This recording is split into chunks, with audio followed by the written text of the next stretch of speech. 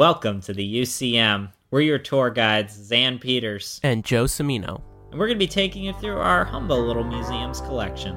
The exhibits may or may not be real, but the stories sure are. Enjoy your visit today at the Uncanny County Museum.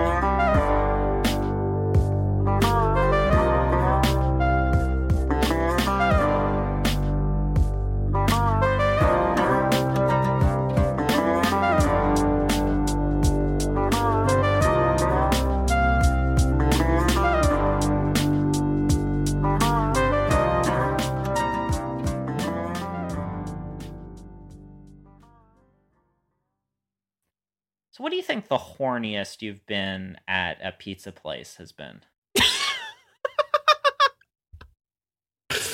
Like on a scale of 1 to... What? On a scale of 1 to 6 pizza slices. Basically, Allison and I were picking up some pizza from this place, Cappy's. Okay. I think there's a few different locations. I don't know if it's like a big chain or not. Anyways, Sure. The neat thing about them is they do deep dish, and I was so ready for some deep dish. I hadn't had any in a while. I was ready to eat some pizza cake. Mm-hmm. Yeah, right. Yeah. Yeah. I mean, where do you stand on deep dish? Are you offended by it, or? I'm not offended by it, but it is a pizza pie, literally. Yeah. It's not my go-to pizza. I'll say that. Right. Okay. Well, anyways, so there's this couple in a booth, and I'm having this conversation while we're waiting for the pizza, and Allison is just staring over my shoulder. Huh. And she texts me and is like, the girl in that booth is sucking on that guy's fingers. What? And just, are we all that starved for human interaction? Jesus Christ. That's not very COVID safe. If I do say. No. I mean, you know what? I would hazard to say that would barely be acceptable if COVID wasn't going on. I was gonna say, wait, yeah. Oh my God. But I really wish I could enjoy weird stuff happening at restaurants again. Yeah. Because I want to be charmed by dirty restaurants again. Is that weird to say? No, it's. I understand where you're coming from with that. I want to go into a grimy diner and just, I'm not there for anything fancy. I'm just there because, it's fun. It's a little little diner, right? It's fun, and I really want to just really bask in the weirdness of the variety of people that might show up there. Right. And this couple that is, really into each other. They just really haven't lost that spark. And, they tipped in cash and everything. They were good. very nice to their host, I think. Right. But yeah, just really going at it. The guy started climbing onto the table at one point. Oh my gosh! Wow. Yeah, but I was very invested waiting on that deep dish pizza. This is very much this is a Wendy's vibe to it. Now let me say this though. I have a theory. Okay. What if she was just really hungry and wanted the rest of the grease from the pizza? So she's like a remora. A what? A remora. I don't know what that is. City boy. Oh, excuse me, sir. Remora are those fish with the suction cups on their head. They stick to the bellies of sharks. Oh! And they eat the scraps that come off of it. I did not know what that was called. Okay, I learned something today. Well, okay, so clearly you have not heard the Jimmy Buffett classic Fins. I have not, admittedly. No. Where what I think it's in the final verse where she says, now she feels like a remora, 'cause the school's still close at hand. Just beyond the reef are the big white teeth. They're the sharks that can swim on the land. Wow. That's a good Jimmy Buffett lick right there. I like that. Yeah. Huh. Thanks. Yeah. I thought he was talking about real sharks Oh, when okay, I was a yeah. kid. Like because Jimmy Buffett songs got me very excited. I thought he really was like Yeah. singing about vampires, mummies, and a holy ghost and Right. sharks and um I wasn't entirely sure what Gypsies in the Palace was about. Okay, And yeah. sorry I had to drop the G bomb, but yeah, I can't say I was entirely sure what that was about until later. Yeah. Huh. Yeah. You should really, I think, focus on Jimmy Buffett studies, Xan. That should be an elective somewhere. I really I think think, so. He's yeah. very prolific. He has a lot of work out there. It really I does. I would be totally into if we spent an entire exhibit just talking about his kind of rock opera, kind of first attempt at a Broadway show, Don't Stop the Carnival, Yes. where yes, Oh my god. that I really tried to force on you in Italy. Yeah. But it's such a mood. It was such a post-apocalyptic mood. Like there. Yeah, Oh my god. yeah, champagne, si, agua, no. I'll make some calls. We got to get the budgets in. We're gonna have to talk about that. Yeah, we're gonna have to talk about that without getting flagged for copyright Yeah, on true, Jimmy true, Buffett true. music. Oh, we bleep everything. Yeah, I mean, I'm fascinated by so much of that, including my own willingness to accept that that was a normal thing to listen to as a child. I, I Because mean, like I can't even. You know what I've realized growing up is like a lot of kids my age and like a lot of people in Florida in general don't even know that much of the deep cuts of Jimmy Buffett. Just very specifically, my dad right. was listening to these Jimmy Buffett songs that I don't think anyone else is aware of, except maybe the McElroys. Maybe, yeah. I mean, I feel like though that was a service done well to you. You now have that in your metaphorical music toolbox to use in any situation. So Yeah. do with that what you will. I mean, while you were listening to Jimmy Buffett in the car on your way to school, if that's how you went to school, I was listening to the Lord of the Rings, The Two Towers soundtrack on CD on my way to elementary school. So a real, what do you call that? Soundtrack listener from the days in and out for me. Yeah, I mean, if I think now, at least when I was driving myself, me and my friend Isaac would drive into because we lived on the Gulf side of the peninsula of Tampa Bay, Right. Of Clearwater. So we're all the way on the intercoastal, and we had to drive across that peninsula and then over Tampa Bay to get to high school. So it was like this, like 30 to 45-minute drive every morning. Jesus. And it could be as long as an hour if traffic was bad. Oh my god, But that's we had to leave super early in the morning to get to school. And we would brutal. take turns driving. But the thing we would listen to a lot of the times was this show called Hot Mornings with Jade. Oh. Yeah, where they would prank call people, kind of. Basically, people would call in with like roommate problems and say like, "Hey, can you call my roommate and say like I'm your landlord and I'm in your apartment right now. What's your bong doing here?" Or people would have go on bad dates and then they would call Jade, and I forget what her sidekick, her like dude bro sidekick's name was. But they would call her and say, "I went on a date with this guy and I have no idea what went wrong. Could you call him and ask him for me?" Oh my, wait. It's this show? Is this the one? Hot Mornings with Jade.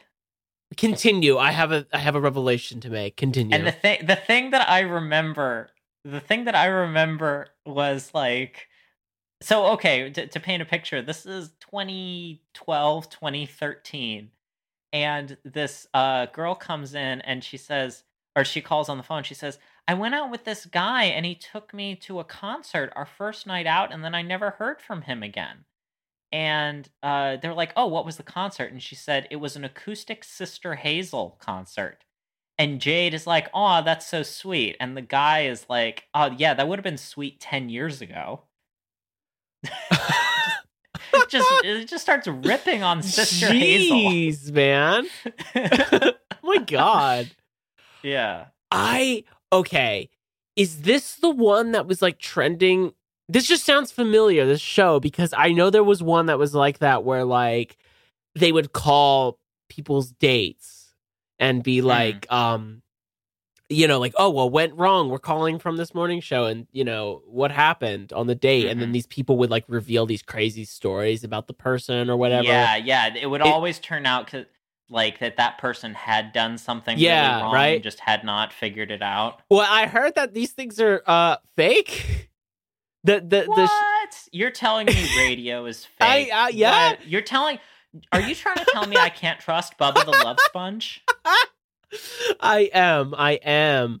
Well, like, no, I watched a random video about this, and they were like, not exposing, but they were just talking about like how crazy some of these radio shows are, and like, I don't know. Yeah. I feel like at a time I believed that one of those was like real.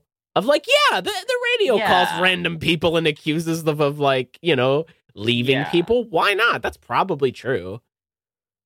I think when I was a little older, I was willing to reevaluate those and be like, oh yeah, that was probably all fake. Yeah. But it was, you're in high school, it's fun, it's radio, it's like, it's not like, I don't know, we weren't listening to Rush Limbaugh. Yeah, no, fair enough. I forget some of the other radio personalities' names, but like people that call into Florida radio stations are fucking Oh my God, I can't imagine. I literally can't. Yeah. Jesus. Yeah, I don't know. I'm just like, you're just on the beach and you're listening to someone yell about 9/11. Oh, it's God. Like 2010 at that point. Oh man. Yeah, that's yeah. That sounds hectic. But I did get to experience some of the landscape of Florida recently. That was kind of nice and different. Interesting. Allison and I went, I think I mentioned this before, we went on a camping trip to Kissimmee Prairie Preserve. Oh. And it's interesting because it was one of the last places the Carolina parakeet lived. Really? And there's actually a statue of the Carolina parakeet there. Oh my God. It's like our bird memorials we have here. Yeah. Have you ever seen a Florida prairie? No. You didn't think that existed. Yeah. Yeah. It's like a prairie, but there's alligators. Huh. Yeah. Man, the prairie dogs are really changing out there, aren't they? There goes the neighborhood, am I right? Oh my God, no. No, but I mean, the interesting thing about it is Florida is so flat. Yeah. At least for me, living out west, it's there's not even the rolling hills. There's not like, it's not like you can see the Rocky Mountains way off in the distance. Yeah. Like when you're kind of in the flat part of Montana. It is incredibly flat. You can see very far. But the weird thing about it is, yes, there's kind of tall prairie grass, but then it's intercut with saw palms. So you've got like all these little mini palm fronds coming out through the prairie grass. And then if you look, there's a grove of trees, but as you get close to it, you realize it's a grove of palm trees. What? And it's just the shape is so bizarre because you're looking out over the horizon and it's just these balls, these clumps, and it's so like it's the most Dr. Seuss like landscape, Yeah. It's like you've wandered into Gertrude McFuzz or the Lorax. Right, yeah. It's one of those so like weird. It's like those types of trees. It's very bizarre landscape that I really did enjoy. I mean, nice. I don't know what the wilderness escape is like in New Jersey. Like, if you ever get down to the Pine Barrens, or I mean, I practically live in the Pine Barrens, so I mean, Yeah. really, the Pine Barrens are all around me. No, Yeah. but Looking for I'm the in that. Jersey Devil. Oh yeah, looking for the Jersey Devil. He's near me, actually. I think. I don't Mm. remember, man. The lore's whack. But Yeah. Jersey's weird because you'll go from swamp to Pine Mm-hmm. Barrens to ocean, Mm-hmm. seascape land, to Mm-hmm. the mountains, and Uh-huh. then you'll run into potentially panthers or mountain lions if you go way too north, and bears, but like black bears The real specifically. swamps in DC, if you know what I mean. Oh my god! Apparently, there used to be. I don't know if there still is, but I know there was a rattlesnake that was on the endangered species list in the Pine Barrens. Oh. That's a random animal fact for you. I don't know why I know that, but And you kind yeah. of only half remembered it at that. Yeah, a half baked animal fact. Well, no, it's Jersey's landscape's actually very strange, and I mean, like we make kind of fun of people because it'll be like, there's no center Jersey, right? It's north, and then there's south, and it's weirdly true how different it is. Mm-hmm. Like, I like to think that if you leave New Jersey and you meet somebody from New Jersey, it doesn't matter where you're from. You kind of get it. Like Bruce Springsteen, the beach, New York, Philly. Yeah, fine. It's all the same. But there is specific differences.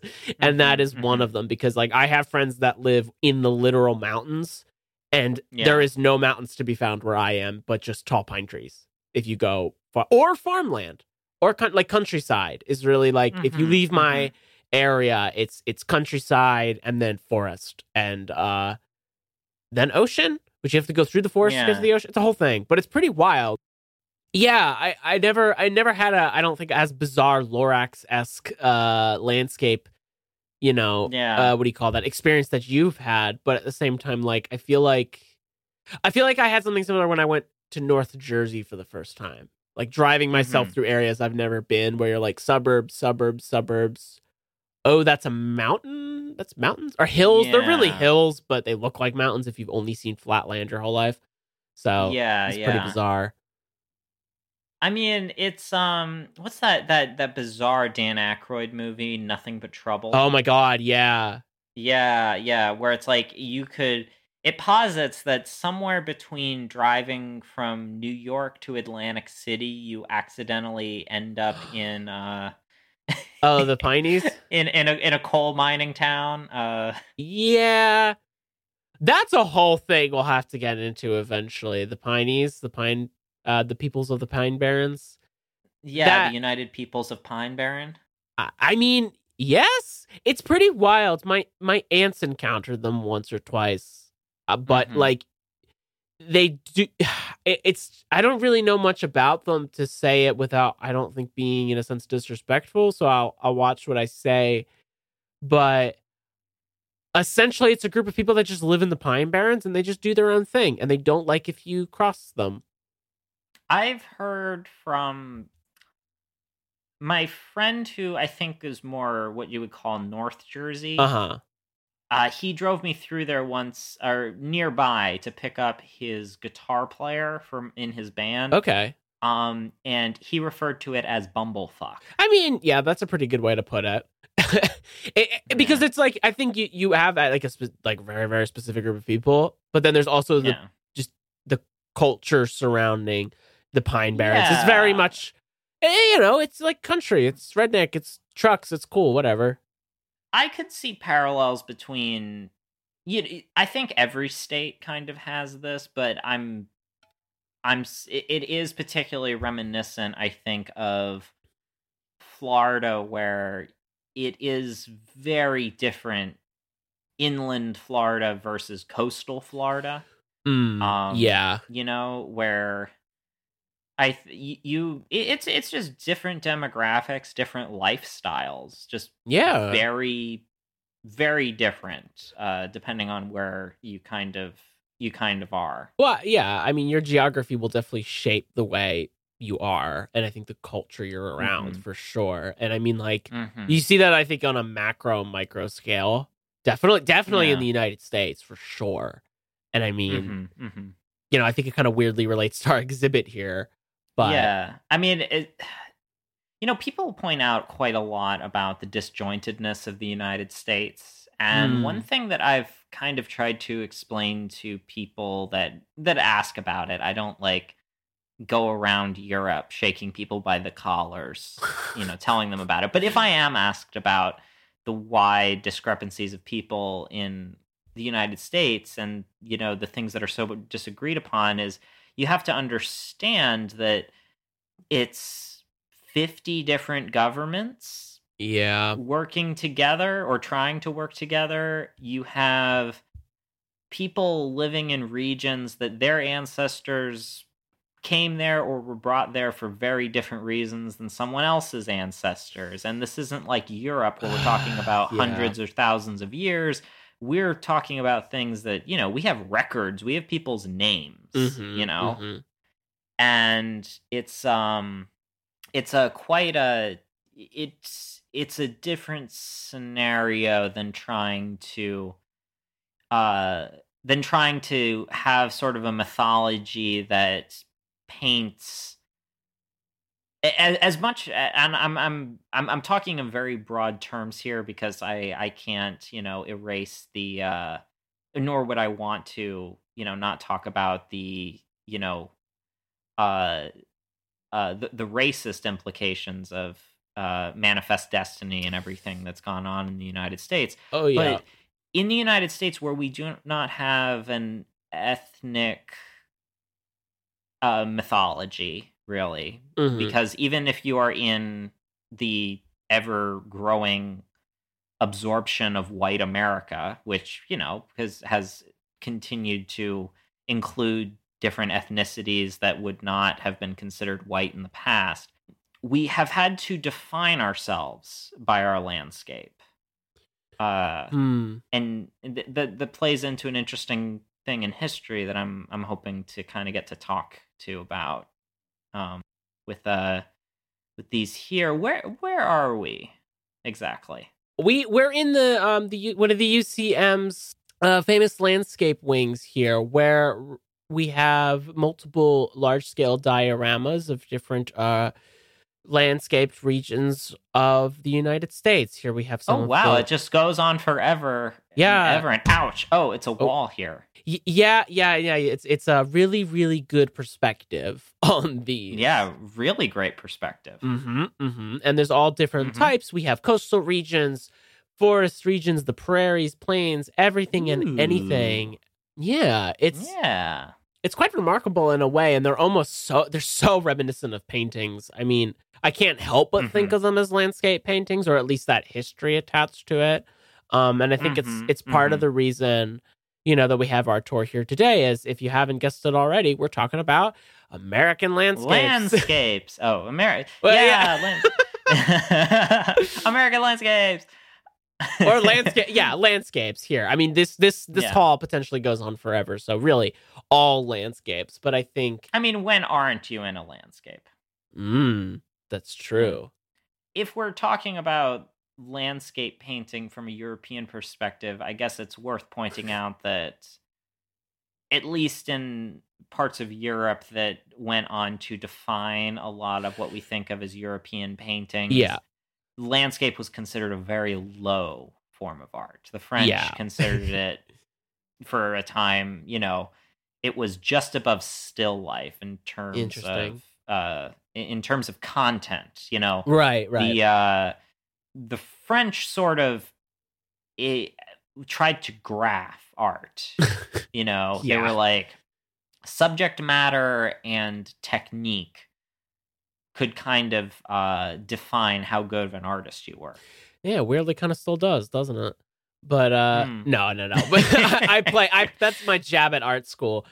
No, well, I think it's interesting too because if we're going to talk about, I think later into Manifest Destiny and this sort of Western preservation and gaze in the Americas, we do need to kind of go back to Europe for a little bit and cover our bases there because a lot of that I think feeds into that sort of realm and Yeah, romantic paintings. definitely. It's interesting though too. I mean, I don't know too much about this aspect of painting, and I know Zan, you can cover it a bit more. I do want to kind of point out too.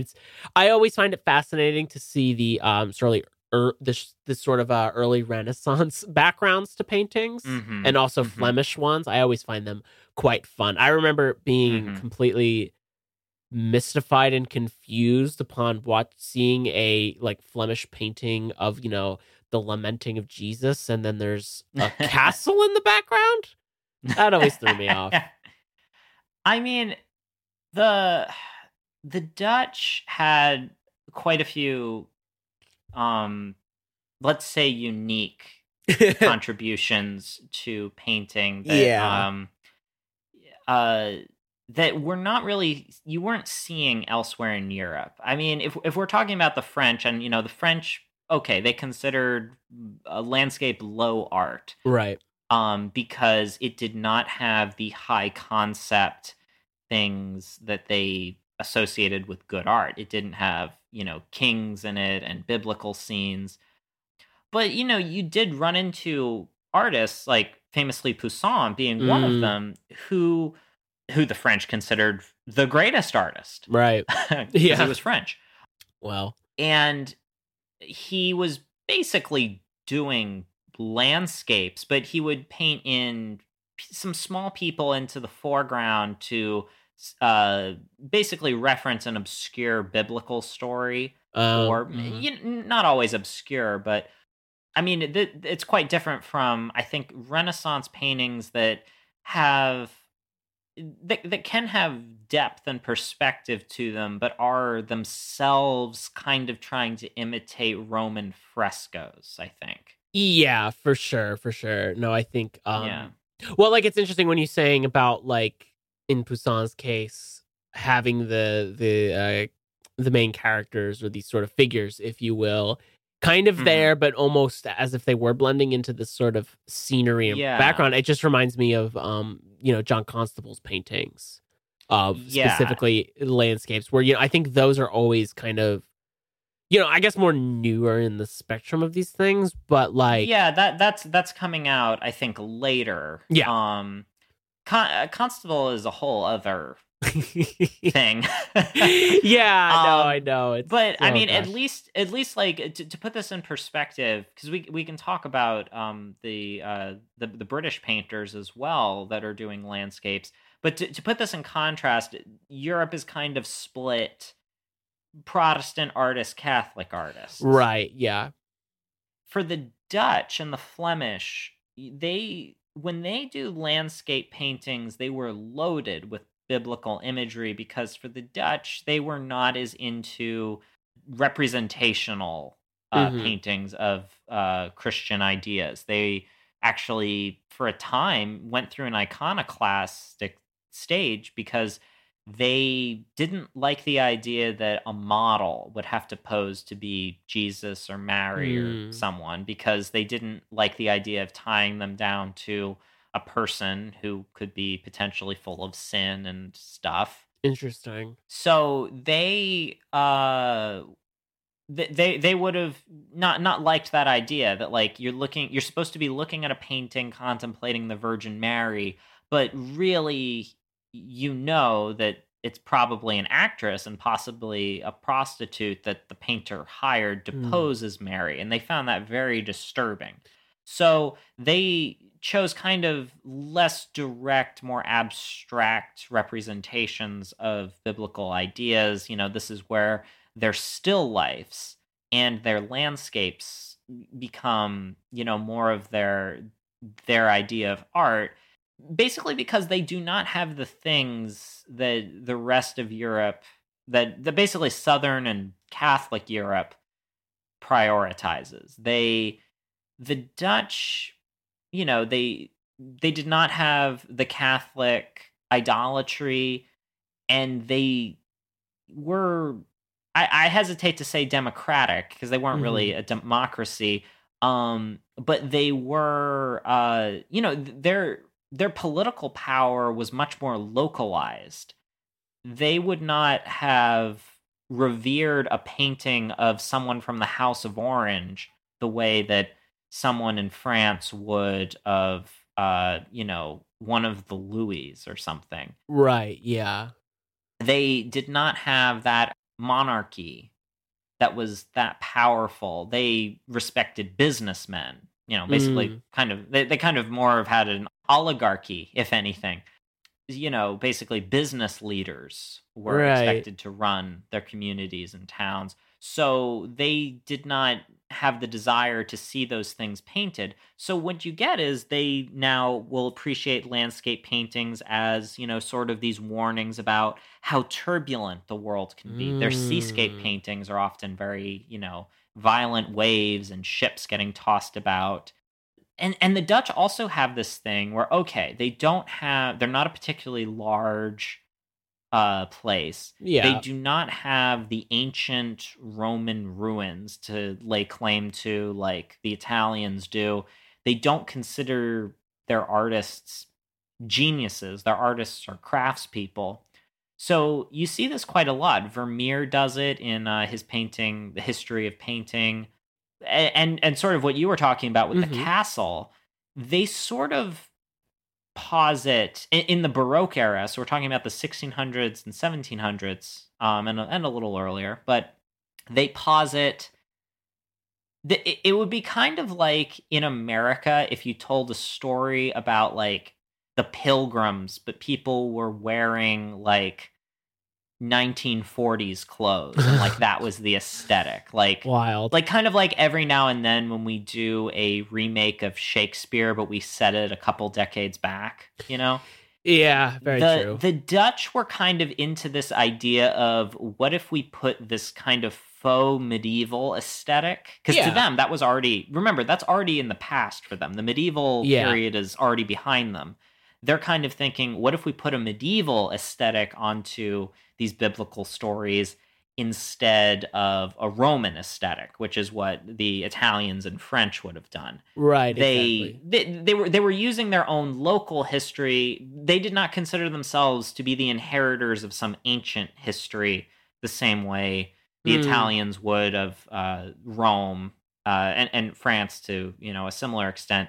They were really proud of their land yeah. though, because they had the fjords. They had basically all of this territory that they had reclaimed from the sea.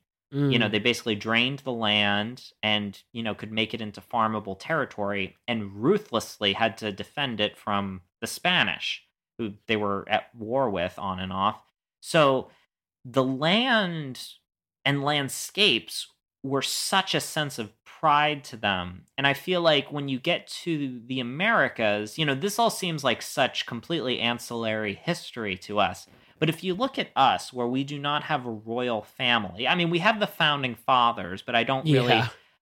I don't think you can really even with all the weird revenants they get, they're not I still don't think you can put them in the same category as regal paintings from Europe. Yeah, no, no You have way. to look at the American landscape more in terms of the Dutch, because in the Americas, and remember, this is thinking from a colonialist European perspective. Hmm. They did not see the Americas as some ancient historical lineages that we were inheriting. They were looking at the lands that we had fought for and were trying to claim as our own. That was the Yeah. pride of being an American, was the the conquest and defending of this land of possibility. Right. Right, exactly. So I think in the briefest of terms, that is where we're getting Right. our sort of weird implications of American landscape painting from the past, at least. No, it's wow. Thank you for bringing us up to speed on that. There's a lot of things in there that I was not aware of. I mean, the landscape in particular, in the more Dutch Flemish regions are not necessarily my forte. However, it's Hmm. it's interesting though getting that context before I think we can talk about this gaze into wilderness in the Americas in particular, because Hmm. without it, I feel like this discussion would be very different, and this Yeah. analysis could be potentially different and clouded in a way too, because everything has history attached to it, context that comes with it, nuance that comes to it, and there's sort of Yeah. reasons for things that happen. Mhm. And there's a lineage that's followed. And Yeah. I mean, why I think I wanted to tailor our exhibit here a little bit towards, American landscape painting is because there's sort of this interest in that, the gaze into the wilderness, the grandness, the manifest destiny attached to that, and the kind of never ending kind of imaginative landscape that we've seen in some of these. And also I think you Mhm. can look at that in terms of the national parks and other things. And I think that's just sort of a Yeah. question that I know at least I have, which is kind of like, why? Why were they Mhm. making these? Why are we making these? And why or how is probably the better way to phrase it. Do you kind of like adapt or understand this lineage before Mhm. you paint a landscape or before you talk about a landscape or before you even look at one in real life? You have to be always analytical of everything. You're asking a I'm lot asking of a lot. prerequisites for people. Yeah, that's the thing too. I don't want to come off as this like you need to read every theory in the world before you can do anything. No. That's the worst way to be about a lot of these things. I think it's Yeah. more my fascination with residues and histories that are unearthed and also Yeah. kind of not really talked about, but totally have an impact in not only the things we consume, but like, the artwork that we look at and our ideas on certain things and what we were taught. And Yeah. I think, in one of these ways, the sort of grand landscape paintings are, although beautiful and amazing, and I think that's important, in a way, kind of, fictionalized. And maybe that's a bold thesis statement and we can get into it. But I don't know. There's something a bit uncomfortable with that. But maybe before we push out into that realm of sort of this idea of Western expansion, that's for sure going to come up. I think, it's that question that I kind of have, and I'm curious to hear your thoughts on. I mean, I know because the European lineage of landscape painting, the one that doesn't necessarily bleed into the Americas, is very different. That's also not necessarily to say that it doesn't have his history attached to it, but it's like you said, in a more French version, it's praising a monarchy or a more historical painting. I know that was sort of the big thing for a while, and so these things all have lineages to them. So I guess for me, and this sort of framing of this exhibit is this question of how do we, in this land, look at wilderness, and how has it come from, the 1700s to present day 2021? Yeah. Well, you have to ask yourself the question, why are landscapes have always been very popular in the United States as a just as a subject for painting. And I guess we should investigate that as well. Yeah. And interrogate it, I guess, because to go back to Constable for a second, when you look at Constable's work, and I think people in the United States might look at Constable's work and be like, wow, these are these technically incredible landscape paintings. And because they're, because they're from the UK, they're very quaint.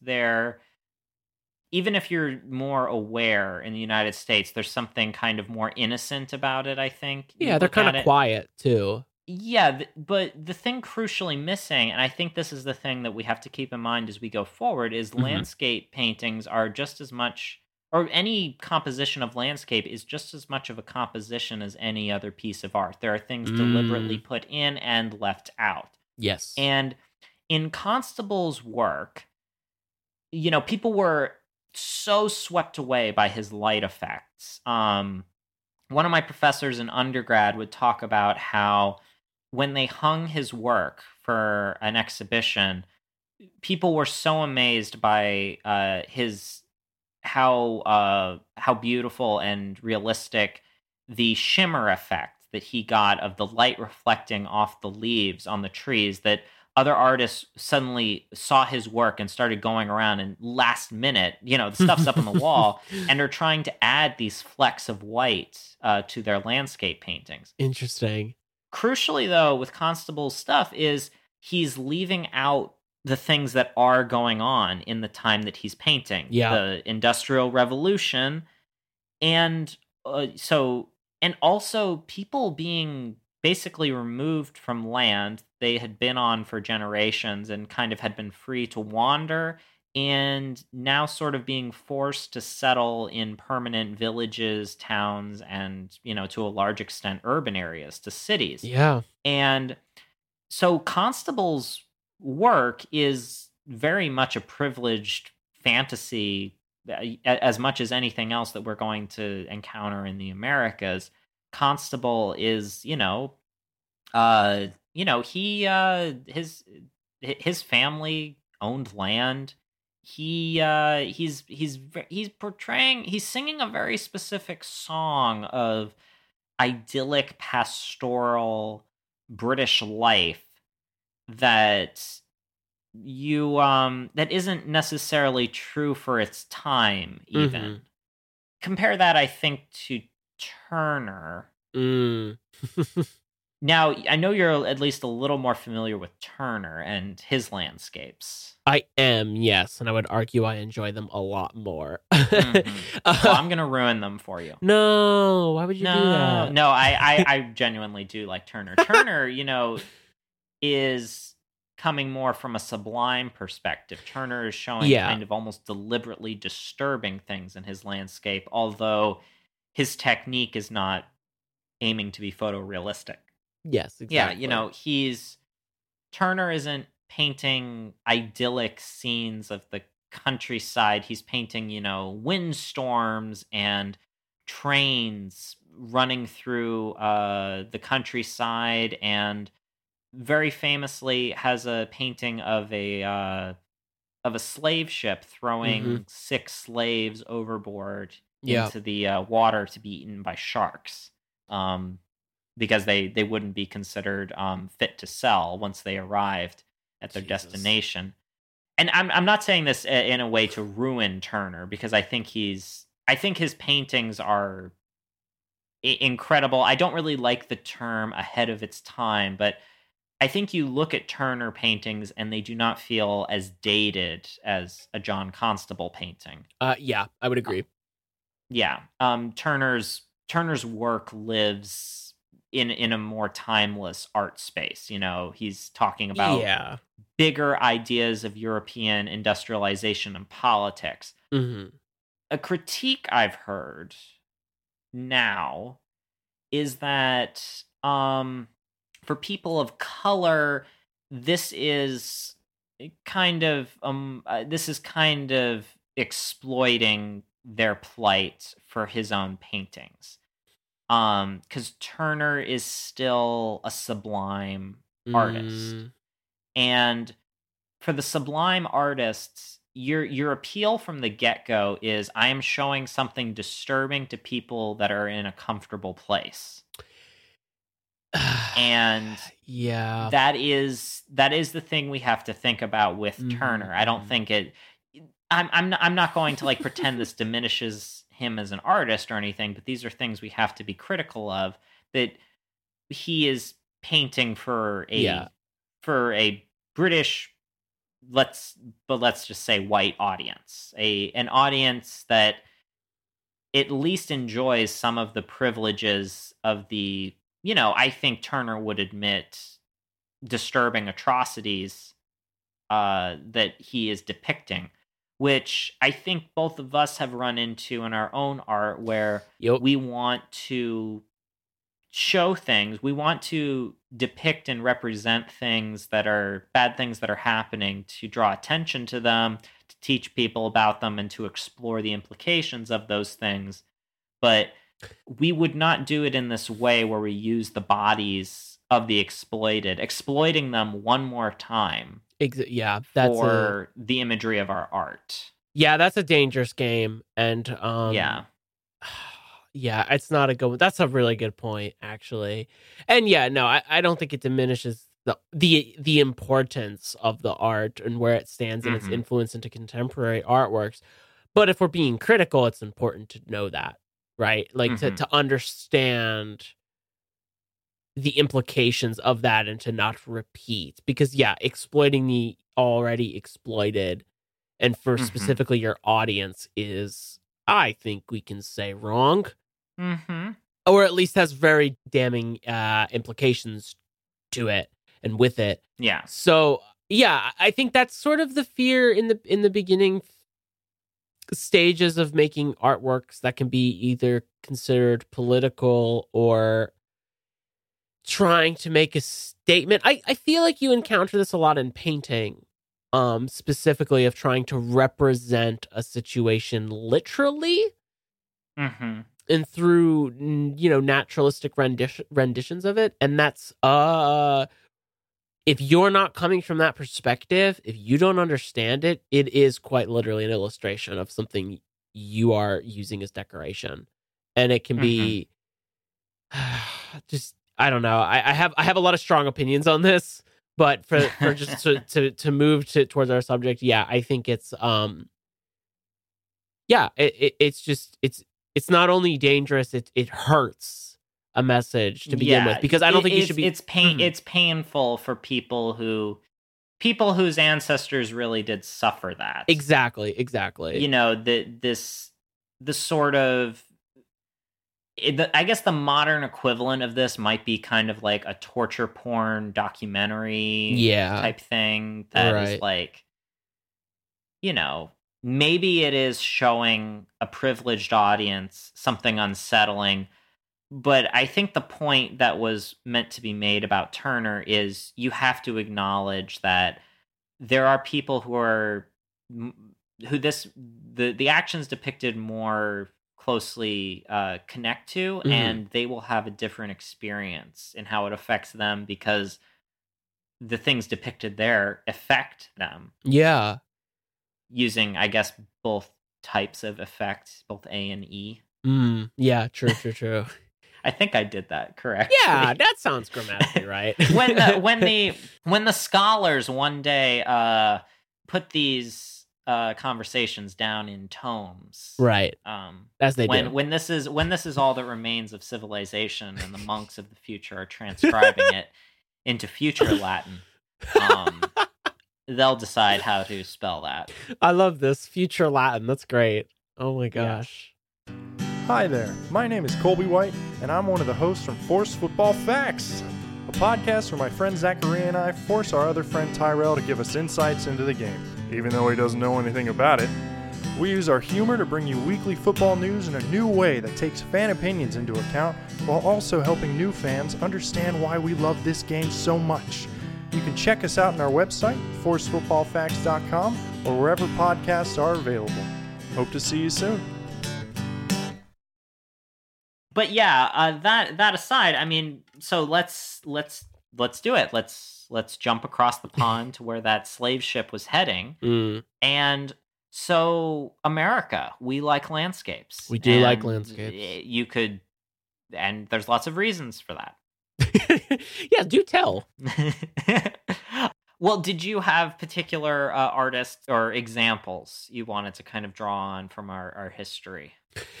So I have some more contemporary examples, which I'm more familiar with. I am aware of the work of like Thomas Cole, for instance. Yeah, we've touched on him before. Yeah, I think we mentioned this when we were in the bunker. We've talked about this a bit, but I know you know a little bit more about it. I think, Western or I guess sort of Western landscape painting, right? Or like this sort of time period where in America's history there was that movement west and the westward expansion specifically. This need to like rediscover a frontier that I think you had happen when colonization first started, or at least British colonization, that is. And then the Americas formed and then pushed, or the United States is formed, I should say. And there's something in that I wanted to kind of fixate on, and maybe we can do a kind of look to the past and look to the future to respond. Yeah. You know, in westward expansion, you're seeing the complete annihilation of indigenous peoples that live in those regions, either forcibly removed or, murdered for the land. And this push to, California, San Francisco, and to settle and to just completely claim as much land as possible. I am paraphrasing for the sake of, I think, time and where we're at in our tour, but because there's a lot to unpack here. But let's just, this is just the straight up kind of simple timeline as is. And then there's this thing that I think is a bit kind of uncomfortable where you get a very sudden flip to preservation. National parks are founded. There's this idea of preserving nature, preserving land, the American landscape as we kind of know it through painting, through actual protection of land and so on. And where I think that's bizarre is kind of where that line is drawn and how quick it was. And this sort of ignoring and unknowingness how to deal with that past. Yeah. So the work that I know that I think contemporary-wise is rather interesting is Julie Meritu's paintings, and in particular the ones that she did in the San Francisco Museum of Art titled House Eon 1 and 2, which are 27 feet high by 32 feet wide. These paintings are massive. Does like to work big. They're huge, and they're meant to be huge and kind of reflect on this, the national parks, and they're in a response to this kind of thing that I've just kind of laid out, right? Of this sort of flip on westward expansion. Yeah. And in a video interview with her about the works, there's something that she says that's very interesting to not only my own research, but this idea that I was hinting at earlier, where there's histories embedded in our culture and in our kind of consumption of art and media and other things that I think needs to sometimes be activated in order to, I think, kind of reckon with, because America's new, we're a younger, up-and-coming country, if you will, and it doesn't... Have you heard about this hot new place called America? Yeah, it's crazy. God, I miss mid-Atlantic accents. But you're mid-Atlantic. I mean, yeah, that's true. I am, I guess. There's nothing stopping you. That's true. I got to start. Oh, new year, new me. It's a country trying to understand its past. Europe's had centuries to kind of try to reckon and deal with its history. The United States necessarily hasn't, and is still, I think, navigating that. But there's in the works, which are massive, of course, she has these sort of underpaintings of multiple blurred out photographs that are of scenes from, and this is in 2017, so the race riots that are happening, different encounters with police brutality, different, massive landscape scenes, these things that kind of recall that color scheme to some of these grand American paintings or landscape paintings. Yeah. They don't necessarily, I don't think the paintings don't necessarily sit as the stereotypical landscape that we would see, right? If you're not familiar with Julie Meritu's paintings, they're usually very abstracted and expressive, for lack of a better term, and definitely not representational, except for some of them, I guess. But in this... She does a lot. She does a lot. Well, for you know what, for how big her paintings are, I say let her do it. Oh yeah, no, they are fantastic. I mean, we saw them in the Venice Biennale, the 2019 one, but they're just not for me particularly, but maybe they're for you. Highly recommend checking it out. But they're not for me, but you. Merit? Yeah. Maybe there's something there. There's something there. But yeah, so basically, like what is interesting is that her point of doing this is to activate one's senses and something to respond to in the painting already to then go over top of. But for this topic, I was kind of curious on this. How do you respond contemporarily to the history behind the landscape paintings to do landscapes? And I think clearly there's a separation between dare I say, fine art world landscape versus a more, I think, aesthetic commodity approach. We don't have time to get into Benjamin and all types of that in theory, but I think that's where some of my uncomfort comes within more contemporary painting, not at the scale of understanding those implications. Yeah, I mean, most of the time that I've spent contemplating landscape was in undergrad, living in Montana, because I think the landscape is what Montana is famous for, and I was kind of fascinated by that connection. First learning about Dutch landscape, and that since Montana, aside from cowboys and I guess the Irish Brigade, right, and I guess Evil Knievel, Montana does not have that far-reaching historical impact. right? Because there have been significant politicians and citizens from Montana, but Montana's identity is very much wrapped up in their environment and where they come from. That is a big thing for people from Montana. Sure. And even what part of Montana you're from. If you're from the plains, or if you're from the mountains, or, if you're from like down by closer to Yellowstone or something, if you're from a mining town, or if you're from a ski town, there's a lot of discrepancies, but all of them very much are wrapped up in the landscape as part of their identity. And to a very different extent, also, the people that are transplants into Montana have a great affinity for what to them reads as wilderness. And this is a bit of where we have to talk about the difference between how indigenous and non-indigenous people interpret the landscape of the Americas, where historically, if we're going back to the national parks and stuff, I would say are objectively a good thing. And, it's wrapped up in all of the other complicated feelings you can have about Theodore Roosevelt. Yeah. Where he is one of my favorite presidents. I don't say that as someone that signs off on everything he did. I just think he's a fascinating individual and politician, and he is a complicated person. And that being said, we've had to sort of look at the ideas that, there were people that were political philosophers, people that were thinking hard about what makes a good citizen, and they outlined laws that they thought this is what makes a good citizen. For the founding fathers, they're thinking about different freedoms and rights to property. For Theodore Roosevelt, he's thinking about rights to recreation and land, and a man's relationship to nature.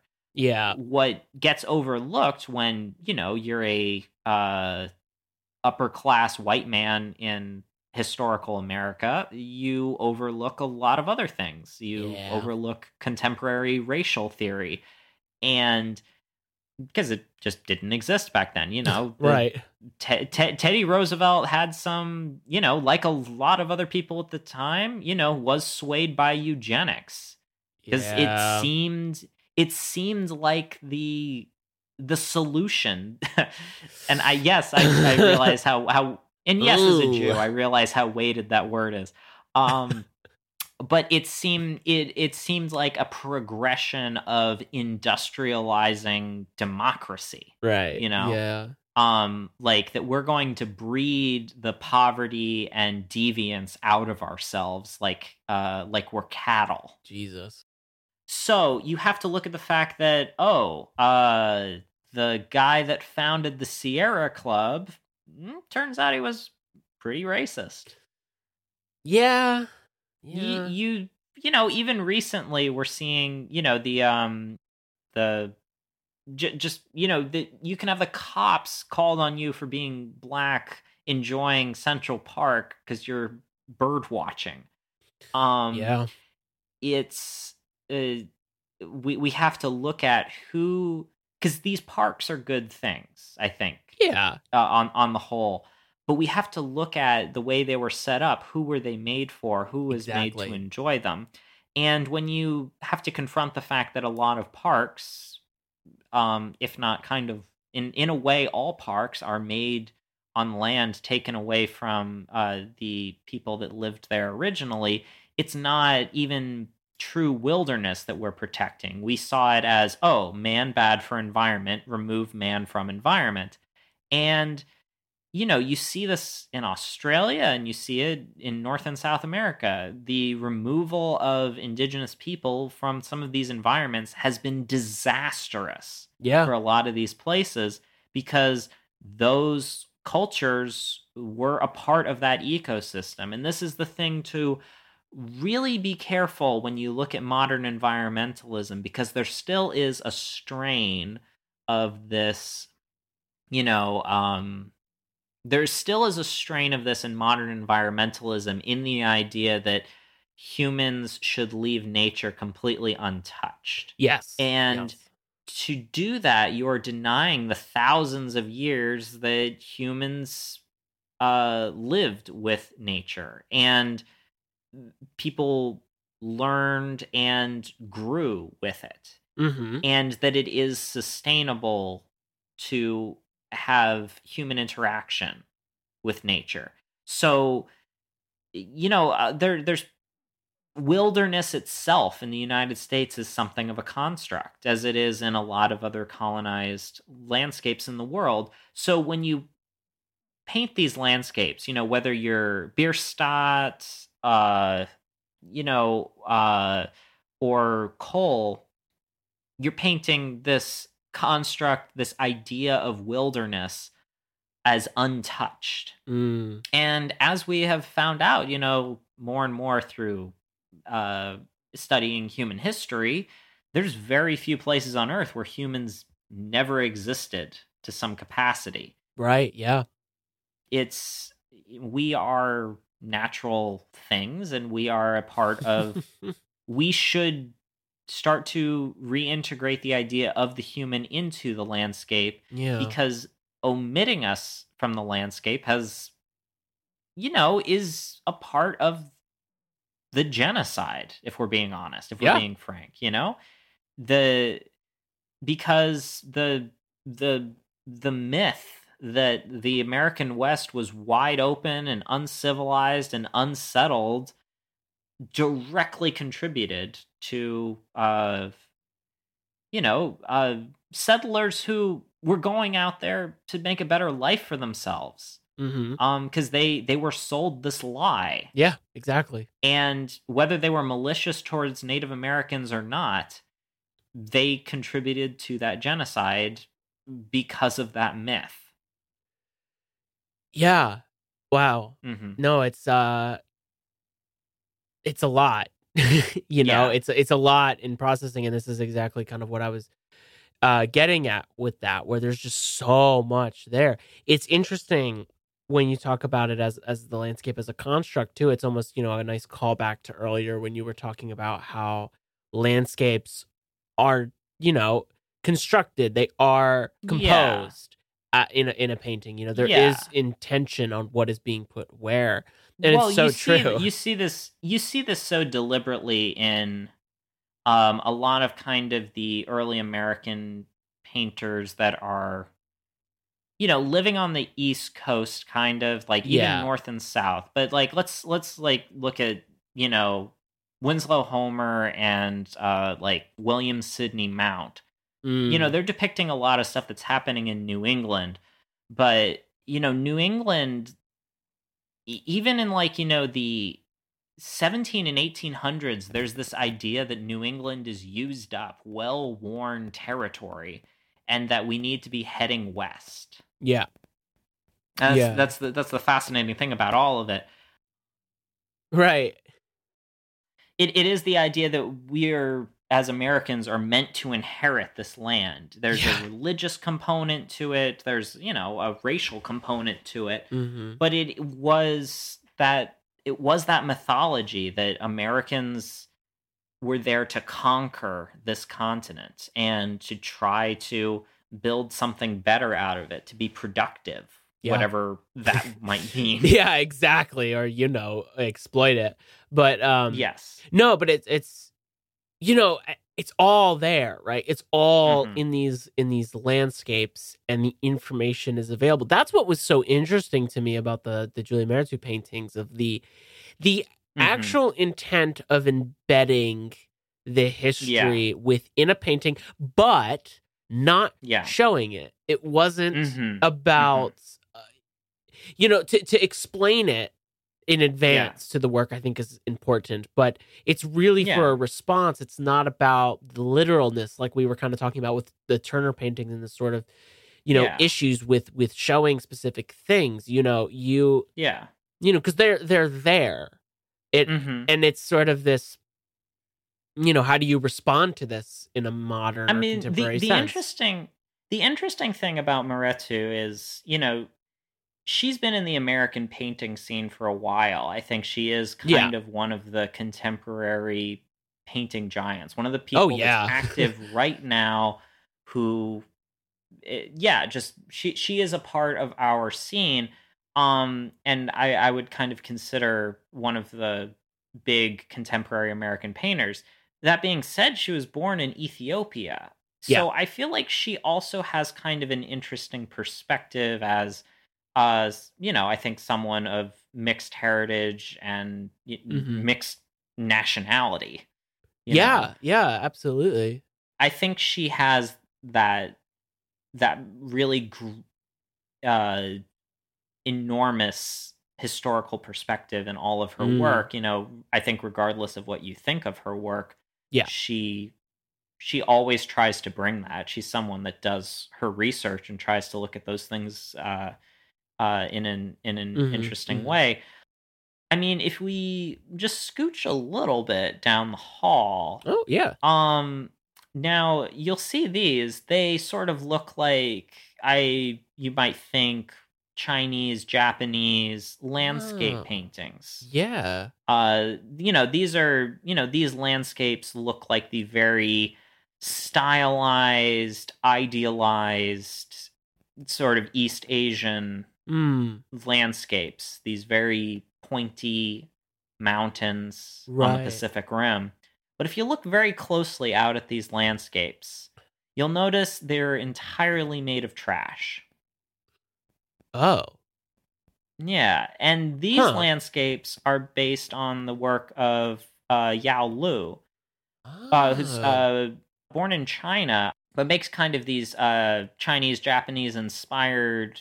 He will make these basically composing trash in ways that look like those sort of historic, stylized landscapes in a very interesting way. And you kind of have to, in the one way, it's sort of from a non-Western perspective.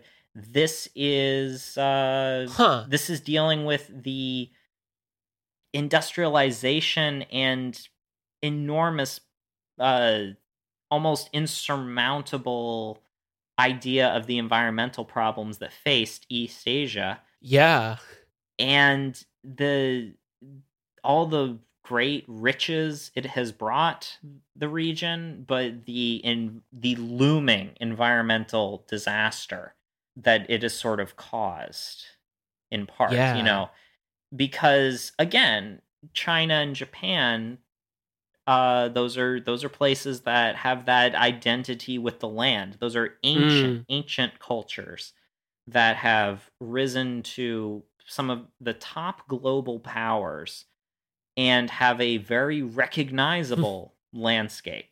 Yes. But it itself is threatened, and it is jeopardized by their own success in a cruel, ironic, perverse way. Yeah. No, I mean, the landscape, they're remarkable and terrifying. These right? images. Yeah, it's absolutely terrifying and so well composed. But you're seeing composed. They're balanced in the same, with negative space, the same way a Japanese woodblock print of Edo would be. Yeah. Yes, absolutely. And it's it's that same kind of thing, of not only composition, but of responding to the landscape and dealing with that history. And in this case, which is actually quite interesting, it is this literalness that we were just talking about, right? Of how to not do that and how to not go about it this way. But, I think in this case of Yao Lu's work, you're activating that history through a recognizable style and an important style and a traditional style. And I guess kind of turning it on its head a little bit and showing it for now what it is or what it could be in this potential fray, which is really, it's very different, and it has to be treated differently than this sort of how we would go about comparing the literalness in contemporary now American landscapes or Western landscapes, even for that matter. And because that would be my hesitant to then just be like, oh, wow, well, no, this is literal. And Joe, you just said that. These can't be literal because that's dangerous. But this is actually an interesting point of view and perspective that's necessary where, different areas in the world, geographies like we were talking about earlier, although more, on the macro, on the grander scale in this case, it's important to take to that consideration because I don't know if abstract or, more blurred imagery makes sense to describe these types of landscapes. And maybe this is one facet. There's other ones, of course, in the traditional Eastern arts, but it's very, very interesting. What is interesting about this is, like you just said, it's drawing on a very specific lineage of landscape paintings. And I think now, if you want to paint a landscape, that's fine, if you want to create a landscape and are asking people to take it critically, these are the things we have to think about. Yes. Like, what lineage of landscape are you in dialogue with? Yes. I mean, one of my favorite painters that I had the pleasure of knowing was Carolyn Caldwell, as a Helena artist. And she did these really, really magnificent landscape paintings that were just blocks of color. And I think really taught me that just one, how important color was, but really how little you needed to suggest a landscape. It's kind of been an interesting, challenge and just sort of game now to like look at anytime two blocks of color intersect, no matter where you are about your day, and like trying to imagine it as a landscape, because you kind of have that ability to trick your eye, and just anytime you see two lines collide with each other, any direction it's going, try to imagine it as a horizon line. Ooh. Yeah, it's a fun, interesting exercise. I was gonna say. Yeah, but I think her work, even though they were pretty simple landscapes, I think of pretty stereotypical Montana things of barns and cows. Sure. She had, and I'm speaking in the past tense because she has passed away a couple of years ago to cancer. She had a sensibility to them to know just how much to put into it to make you realize what you are seeing, because even if those paintings do play into a narrative, or they do play into, I should say, a history of painting that has been unfortunately exploiting the landscape of Montana and the people that live there. I have to say, when the first time I saw those paintings in Helena, and then I was driving back to Bozeman, I looked at the mountains a different way on that drive home. I'll never forget that. Interesting. Because of those paintings. Because of her making me realize how many amazing colors happen when you're watching light effects occur on such a large scale. You see a whole new landscape, and I think that's the thing that she accomplished in her career with her paintings, was getting you to see those landscapes in a completely new way. Mm. Yeah. And I'll never really forget that. It has helped me in my own painting, and it has made me sit and appreciate the landscape itself, because her paintings, at the end of the day, just like all of these paintings, are not a replacement Mm. and Bam. cannot be a replacement for what we have, because I think we have this idea, and I don't think this is specific to Western society, but it is prevalent, is in our attempt to preserve things, we take some comfort in documenting it before it's gone. Yeah. You see this with Charles Russell paintings, where I think those are coveted, not only for Russell's technical skill, but like we feel like we preserve the Old West Right. through Russell's paintings. And when things are gone, they are gone. The painting is not the thing. Mm. Interesting. Yeah. And we can only hope that the art informs the real thing. Wow. Yeah. That's no, that's a really good point. And I think an important one too, to kind of summarize a lot of this up, because I think that's an important notion as well, is to not necessarily dismiss the beauty Mhm. in the landscapes either, and in the life and nature around us. I Well, think it's- there's a reason they're so popular. There's Yeah, a reason they're seductive as paintings, Yeah, And it's not absolutely. because you're looking at a landscape and you're like, "Ugh, I enjoy this because do I enjoy this because I hate Native Americans?" Oh No, because it's no. a beautiful painting. No, absolutely, absolutely. And like all art and like all things we talk about here at the Uncanny County Museum, we are going to try to have our cake and eat it too, because we're going to enjoy things and we're going to be critical of them. Mm-hmm.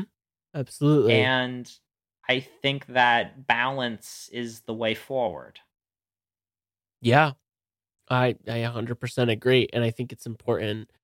And that's why I don't necessarily want to dismiss, enjoying these things either, because I think that Mhm. that too is important. I just think as well it's important to be critical and understanding and recognize, and I think coming to terms Mhm. with histories and finding the ways forward through voices who are meant to carry that, right, and Mhm. not necessarily be defensive on certain things. Yeah. But I also think that it's important as well to appreciate certain things as they are, and Mhm. to Mhm. sort of recognize, I think, the beauty in this sort of everyday or this landscaped aspect, and kind of like the paintings you were describing as they are, and that harmonizing of color that comes to be. But yeah, I Mhm. think at the same time too, in the sort of the global or even the more grander perspective of these things, to be more critical and mm, Yeah, yeah, but I think ultimately the thing that's probably going to be the way that we can continue talking about these things into the future, and we keep talking about these artists, is having a more inclusive art yeah. curriculum, because Yeah. you Mhm. know the problem with I think the problem is not studying these paintings. The problem is only studying these paintings, because Exactly. if your visual education of the American West begins and ends with Charles Russell or John Wayne movies or Yeah. something, Jesus. going forward, we're going to need more voices. We're going to need indigenous and people of colors landscapes, because, you know, that perspective is missing a lot of the time from people's art educations, and that it is a vantage point. I think the more we have, the more we can understand how people were Yeah. and how people are now. It's just being more inclusive to humanity, because we're, it's just how we get to go forward. It's not, it's talking, not just about Picasso, but talk about all of the other artists, because we know Picasso was a dick. Yeah, He shouldn't exactly. be the only artist we study, but Yeah. a lot of times he's one of the only artists that people can name. Yeah. No, I agree. That really is the way forward, I think, is this inclusivity and expansion on the topics and knowledge, because that's really where we're going to be able to criticize these things and understand them further and enjoy them, I think, better too, because it's not just a restricted lens anymore. It's more open.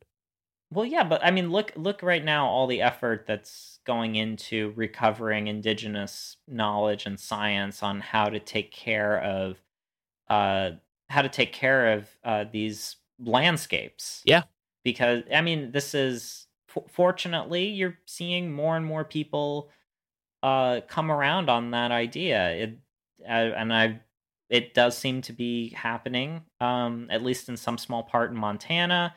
I know there's a project that's underway to basically kind of rebuild the prairie. Oh, wow. In eastern Montana, and basically have a big connected network. And in Bozeman, this is happening. In the Crazy Mountains, this is happening. The human connection to the environment, we both will suffer if we are cut off from it, I think, because we need the earth. Yeah. It is a relationship that I think has to be fostered more, and I don't think it will help trying to cut ourselves off from it. I agree. For now, let's stay out of cyberspace and projecting our consciousnesses into. Well, right now, people need to stay inside, Joe. Well, yes, that's true. I meant like literally putting your consciousness in the computer, like Johnny Depp in Transcendence, but. That too. I guess that's really what a Zoom call is, if you think about it, though.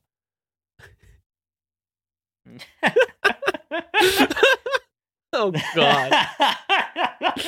Oh, man. Well, on that note. On that note, I would like to actually throw back a couple of weeks ago and just something that I realized that I said. Oh? Now that we got a shiny new president. Very true. Yep. I would like to say that while talking about erotica a little while ago, when I used to work at a bookstore in St. Petersburg, Florida, I mentioned Susan Rice's erotica. When I meant Anne Rice's erotica. Oh, no. Famed vampire author Anne Rice. Susan Rice has no published erotica that we know of. Right. So I would just like to correct myself. Fair enough. That's probably a good call. My moment of misspeaking. No. Oh, man. But could you imagine, though? What a scandal. Or it'd be fun. I mean who knows? I'm sure there's got to be at least one. There's got to be multiple politicians that have written smut at some point. Yeah. I mean, statistically, probably. I didn't pass statistics, so take that as you will. I got through the first day of statistics and then changed my, and then dropped my Bachelor of Science. Oh no. Oh gosh. Yeah. So yeah, take all of our assumptions with a grain of salt. See, here's the thing. Here's what I understand about statistics from my one day in that class. Do enlighten us. I feel like I can make certain assertions because there's probably at least one person for whom that is true. Yeah. That's literally how I assume most things. Oh my gosh. Well, what is that? It's like 80% of statistics you hear are false, and that's like the joke of or something. I'm butchering that, but you know what I mean. Well, the or joke, made up. I think, I made is up. That's it. Did you know that 80% of statistics are made up on the spot? That's so great. I love it. You know, Joe, that was a funnier joke. Maybe 5 years ago. No, yeah. I just I said it and I ran the historical implications of where we're at right now. Yikes. Maybe somebody took it way too far, and that's how we ended up in conspiracy hell. Yeah. I mean, oh God. Well, from conspiracy hell. Yeah, go read a book, and don't go down. Well, I mean, didn't we find out that one of the QAnon guys is a failed screenplay writer? Oh my God, yeah, the one who goes by Nerd. No, is it Nerd Revolt? Neon Revolt. That's it. That's their name. I think they went by. It was Neon Revolt, who sounds like a character from The Matrix. Was a failed screenplay writer who went to Hollywood and didn't get picked up, and was from New Jersey. And this continues to be my theory on how a lot of things just become grand stories that people attach themselves to. Yeah. So. Wow. Jersey Devil strikes again. Oh my God, yeah. Well, this has been a fun and interesting conversation as always. Yeah. Yeah, if you'd like to get in contact with the museum after hours, you can find us on Twitter at Uncanny Museum. You can find me, Xan Peters, at Xanosaurus on Instagram. And you can find me, Joe Cimino, as at Joe Cimino Art on Instagram. And we really love hearing from our listeners, hearing your input, additional facts. We try to work those into future exhibits. And if you have suggestions of things for us to research, we also appreciate that as well. If you can find time in your busy schedule, we would really appreciate some ratings and reviews on your podcatcher of choice to help more people find us. And if you're done listening to two nerds talk for God knows how long, you can also check out Forced Football Facts, hosted by our friend Colby White. And is that anything else we should be plugging? No, I think that's about it. I'll potentially have stuff coming out soon. I'll maybe promote on here, but until then, nothing from now. But just tell your friends and family members about us if you want to have some strange paleontology gossip or question the implication of Cars 2 lore. Listen to it during dinner with your family, and then talk about it later. Yeah, a good instead of book club, it's podcast review club. Yes, we start the conversation like Pepsi told us. Join the conversation. Absolutely. From the conversation, from the Uncanny County Museum. I've been Xan Peters, and I've been Joe Cimino. Bye-bye. Bye.